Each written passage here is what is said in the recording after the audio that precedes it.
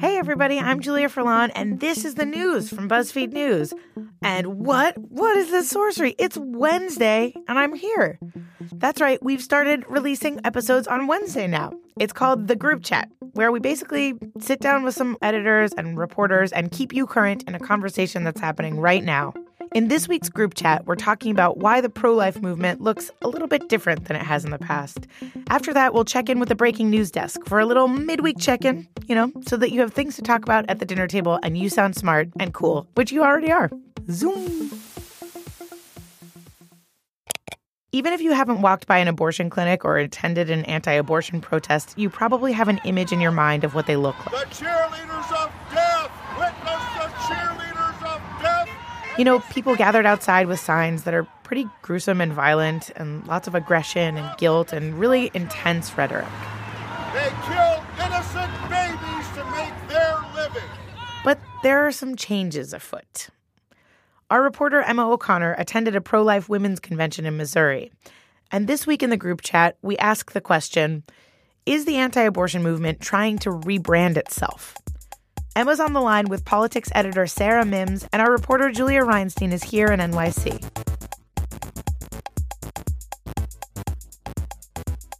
Hey, Sarah and Emma. So, Emma, you went to this anti-abortion women's conference. Can you tell us about it? Yeah, it was called the Pro-Life Women's Conference. So walking in, if you squint, it could just be a Planned Parenthood or an abortion rights conference, but with a lot more Christian rock and a lot more babies. So, and it was really huge. There was like 500 people there. The younger women in the pro-life movement were leading it. And they're getting together to change the narrative around the anti-abortion movement, which is labeled as anti-woman a lot of the time. It's because of kind of the people leading it in Congress and in the legislature across the states. It's very like old white men. So these younger women are really trying to change that, and also changing kind of the tactics of activism within the anti-abortion movement by making it less about like shaming women for having abortions and more about understanding why they have abortions and trying to change their mind through, they say, pro-love. We have to look at each case, we have to look at each woman, and we have to meet them where they are. Many women say, I can't have this baby because I don't have X, Y, and Z. Well, then we need to provide that X, Y, and Z. We need to help her get rid of those reasons why she needs to abort. There were posters everywhere saying things like, freedom from violence no matter where you live is reproductive justice. Or there was a Rosie the Riveter style poster with a fetus in her headscarf holding up a fist like her, saying, keep your philosophy off my biology. And next to that was another fetus saying, feminism is inclusive or it is worthless. So there was really a lot of kind of these very beautiful and very like hip looking feminist posters that were just decidedly anti-abortion at the same time. Wow. That's so incredible. That is a lot. So are they basically using feminism to sell the anti-abortion movement? So I think it depends on who you ask. There's a lot of different groups there. Abby Johnson is the head of And Then There Were None, which is the group that sort of was leading the conference, and she founded the conference. And she actually worked for Planned Parenthood for years. As she put it herself, she's been pro-choice longer than she's been pro-life. But now she considers herself and is anti-abortion, so she's devoted her life to getting other women to leave Planned Parenthood. She does a lot of work outside of Planned Parenthood clinics and abortion clinics trying to convince workers to leave and join the anti-abortion movement, and she's been pretty successful. So for her, she, for most of her life, had this feminist narrative and this pro-choice abortion rights narrative in her head. And so when she became anti-abortion and started working in this, she just took that with her and realized that like Planned Parenthood and the abortion rights movement and like the mainstream feminist movement, quote unquote, really has it right in terms of getting young women to like feel empowered and join on. Because feminism is sort of a buzzword. It's cool. If you want to call yourself a feminist, awesome, okay? But don't let that mix in with your pro-life activities and weaken your pro-life argument. Because that absolutely can happen. On the other hand, the group Sidewalk Advocates for Life, which was also a major group that had a lot of panels. They actually were basing their pro-woman, pro-love aesthetics and attitude on a $2.5 million research study done by the Vitae Foundation, who was a co-sponsor of the conference. And that it took 2 decades, and the foundation found out that it's just more successful to approach getting women not to have abortions and to join the pro-life movement by thinking of why a woman would have an abortion and talking to them by saying we understand you, we know why you would go through this, versus saying you're killing your baby, why would you want to do this to a baby, look at your baby's future. So are there a lot of women like Abby who are pro-choice and who then bring their feminism with them to the anti-abortion side? I wouldn't say that there are a lot, and I don't know of a lot, but at this conference, there were definitely a few people like that. Another one is, so Destiny Herndon de la Rosa is the head of New Wave Feminists. They are this very kind of punk rock. A lot of them have really funky dyed hair and stuff, and they're on their table that they had set up at the conference, they were selling Manic Panic dye jars filled with no way. Yeah. Filled with pro-life pins and stickers and stuff like that. Wow. Yeah, it was pretty great. And so Destiny's definitely like that. I think she is firmly anti-abortion, but she's very vocally anti-Trump as well, and anti-Republican, and kind of every issue that is generally considered conservative she's against, except for abortion. That's really interesting. Wow. So feminism historically has been thought of as this super far left liberal thing, but now there's these organizations that consider themselves feminist and pro-life. Can you talk about that a bit? Yeah, I think that's kind of... There's a lot of single-issue voters that care about the issue of abortion on the anti-abortion side. And so I think that kind of gives way to the ability to separate abortion from the rest of kind of the conservative movement. And being anti-abortion is so linked in people's minds, and also in reality, I think, to being Catholic and being religious, that the same way that the church is worried right now about young people not joining the movement, I think a lot of the anti-abortion crowd is also worried about that. So bringing all of this very attractive, very funky, mainstream looking feminist aesthetics, but also theory to young people is a really useful method to kind of get them to see it not as this stodgy old man thing, but as this attractive, fun, young, pro-woman, feminist, new way of thinking, not your mom's pro-life movement type of thing. Lefty feminists are going to say feminism is our thing. Everyone else who is doing this is doing it wrong. But at the same time, you have groups at this conference saying, no, we are anti-abortion, but that makes us feminist, because being anti-abortion is taking care of women in a way that the pro-abortion rights movement does not. And you had a really interesting thing in your story, Emma, where they were talking about how they see Planned Parenthood as actually being anti-feminist. Yeah. Which was a super fascinating argument, because Planned Parenthood has always been women are great. We are super feminists. Everyone who's not on board with us hates women. And, these younger women there at the conference were no, Planned Parenthood are the ones who are anti-feminist, which is just a fascinating argument. Yeah, that's a line that is used, I think, across the anti-abortion movement. I heard Trent Franks say that, the former member of Congress. Yes. Who left Congress, actually, coincidentally relevant to this conversation, for allegedly asking his staff to surrogate his babies. Yes. Yeah. Yes. But he was one of the most vocally pro-life members of Congress, I would say. Him and Steve King really had a lot to say on the issue. So they actually even say this, which is Planned Parenthood exploits women by forcing them to have abortions and making them think that's the only option. There's a little bit more... Which is quite a lot to say. Yes, it is. There's so much more that they say, but there's a little bit more nuance with the women that I was talking to. Emma, you sent me these Instagram accounts you've been following for a bit, and I want to talk about them because they're pretty wild. So there's all these Instagram accounts that really look like the classic influencers with their lattes and their nice interior design, and like it's all in the same like color aesthetic and everything. But when you look a little closer, they're pro-abstinence Instagram accounts, which is not something I've ever seen on Instagram before. So, what? Yeah, I kind of have this obsession with these people. There's a lot of couples who are YouTube and Instagram stars.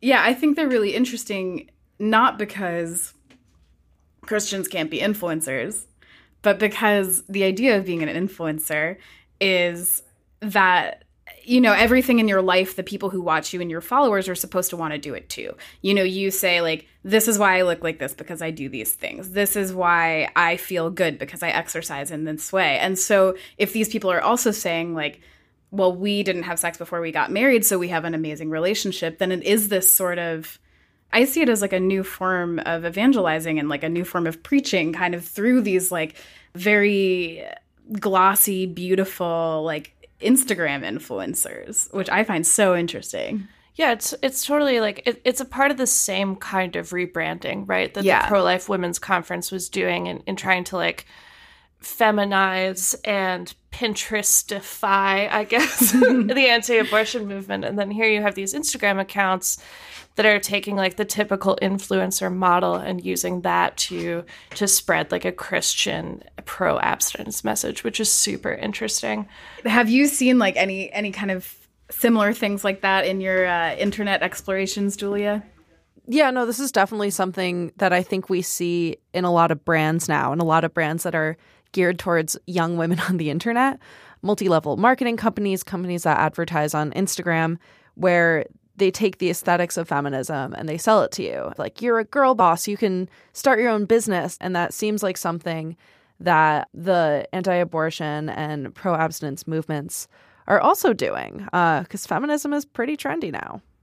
That is similar in a lot. I think there is an aspect of that. And like a lot of the women that I talk to who run these groups that were a part of the conference say like openly, yeah, we definitely are borrowing from mainstream feminism and from the abortion rights movement because they have really good ideas and they've been really successful, like especially Planned Parenthood, in their branding, in getting all of these like awesome celebrities. Because Planned Parenthood stands up for me. Because reproductive rights are human rights. Because every woman deserves the right to be the architect of her own destiny. Because I want my girls to have access to birth control behind my back one day. Which makes young women go like, oh, well, it's really cool to be a part of this movement and to be pro-choice, as they call themselves. And some of the people that I talked to saw this as an opportunity to get the youth to be a part of this message. But on the other hand, as I talked about with Abby Johnson and Destiny, they consider themselves feminists and they have a background in that, and they like have the rhetoric of abortion rights just like in their vocabulary already. So I think that for them it's more sincere. Mm-hmm. Yeah. Emma, on that latter group, like the Abby Johnsons of the world who do really view themselves as feminists, do they see feminism as like necessarily anti-abortion? Like, do they think about feminists including themselves and also like lefty feminists, or do they think that like our feminism is like the new and only right feminism? That wasn't a conversation I had with Abby, but Destiny, when I first met her, she's the head of New Wave Feminists, and she was at the Women's March, the first one. And originally, New Wave Feminists was actually like one of the sponsors of the march. And then she made headlines because Planned Parenthood allegedly, I mean, she says that they kind of got her kicked off, but they did. New Wave Feminists was removed from the list of sponsors of the march because they were anti-abortion. But she showed up anyway with a sign saying pro-life feminist, and she says that she was really accepted and that she's anti-Trump, very open about it, and as are like all of the members of her group, more or less. And so she felt like they were aligned on more issues than they weren't aligned on with the women in the Women's March. That's fascinating. Mm-hmm. Yeah. On that note, I want to wrap it up with kind of a broad, maybe a not broad question, which is, what does this movement mean for how we as a culture see feminism? We have come to think of feminism as being synonymous with abortion rights. I think that a lot of people really think that. So if somehow that's managed to be kind of taken away and it's managed to be separated from that, I think that will really change things. I think it depends. It's really niche right now, like this is a small group of people, and I don't think that it's reached a lot of the people that they're trying to convince that this should be what feminism is yet. So I think we have yet to see whether or not they'll be successful. If they are successful, then I think, it could really change what we think of as feminism. I think like as much as like the country is increasingly divided and partisan and people aren't talking to each other, this group is trying to do it. They're like trying to have that conversation by like approaching and being like, we're very nice. Yeah. We're very nice. We're very pro-women. Like, we are all feminists here. Yeah, they definitely see where we are now and see how divisive it is and say, like, we know people are immune essentially to like being converted by, a picture of a bloody fetus saying this is what you're doing, or just really aggressive, angry tactics. We're like so used to seeing that nowadays that that's just not a convincing way to change someone's mind at all. Instead, sitting down at the table with them and listing all the things that you're in agreement on and saying, look, a lot of us have the capability to get pregnant and to like, we have these things in common. So like, let's start there. And then like, maybe we can come to an agreement on something. Thanks for talking, guys. This was really interesting. Thanks so much, everyone. Yeah, thank you. That was reporter Emma O'Connor, politics editor Sarah Mims, and reporter Julia Reinstein. If you have something that you want to share with the group chat, text JoJo the words group chat, and you can share your thoughts. We might even play them on next week's podcast episode. JoJo's number is 929-236-9577. That's 929-236-9577. If you leave your notifications on, the world can get overwhelming pretty quickly. So we're bringing in breaking news editor Tom Namiko, a man whose entire life is geared towards this overwhelming news environment. On Push Alert, Tom is going to break down the stories that you want to know about so that you can sound like a cool, informed, smart person at your dinner table or wherever you go.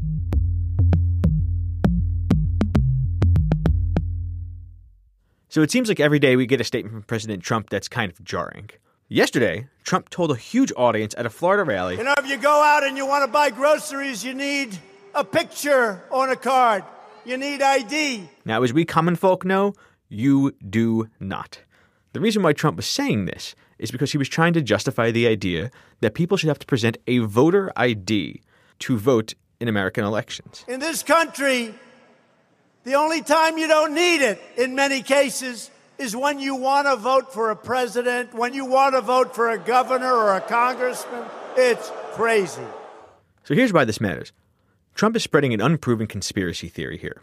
He is suggesting that undocumented immigrants come into the country and vote in massive numbers to swing U.S. elections. Let's be very clear, there is no evidence to prove that that is true. Trump has been obsessed with the issue of who is voting ever since he lost the popular vote, but of course won the Electoral College vote in the 2016 election. The big issue here is that experts say that a voter ID would just suppress voter turnout, and that is especially amongst poor people. So it's no mystery that a lot of people are overweight. And a lot of those people have sat in doctors' offices before and been repeatedly told the only way to fix whatever you have, whatever pain you're feeling or whatever symptoms you're feeling, is if you just lose weight. Well, a 64-year-old woman in Canada wrote an obituary that challenged all of that. Here are two key lines from Ellen Maud Bennett's obit. Over the past few years of feeling unwell, she sought out medical intervention, and no one offered any support or suggestions beyond weight loss. Ellen's dying wish was that women of size made her death matter by advocating strongly for their health and not accepting that fat is the only relevant health issue.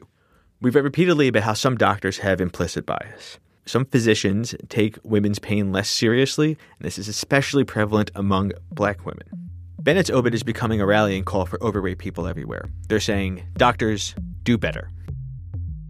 That was breaking news editor Tom Namiko. And that, my friends, is what a Wednesday show sounds like. Thank you so much for hanging out, and we hope that you enjoy getting in on the conversation. The show is still so new and developing, so please send us all of your thoughts, even if they're rants, to podsquad@buzzfeed.com. Because we want to hear from you. We like you. But the most important thing that you can do is go to Apple Podcasts and rate our cute little show and tell us with all the stars how much you love us. We would be so grateful. As always, this show was produced by the Pod Squad. That's Megan Dietrich, Alex Laughlin, Camila Salazar, and me, Julia Furlan. Our boss is Cindy Vanegas Gesuale, and our music is by Chad Crouch. We also had production support this week from the one and only Veronica Doolin. Follow us on Twitter at BuzzFeed Audio. We're very funny and have a super cool zine that you can even download if you want to learn more about podcasting. And special thank you to JoJo, who, fun fact, once went on a digital cleanse and only wrote letters, which is super weird because they're a robot. As always, we'll be back in your feed on Saturday with the next episode of The News from BuzzFeed News.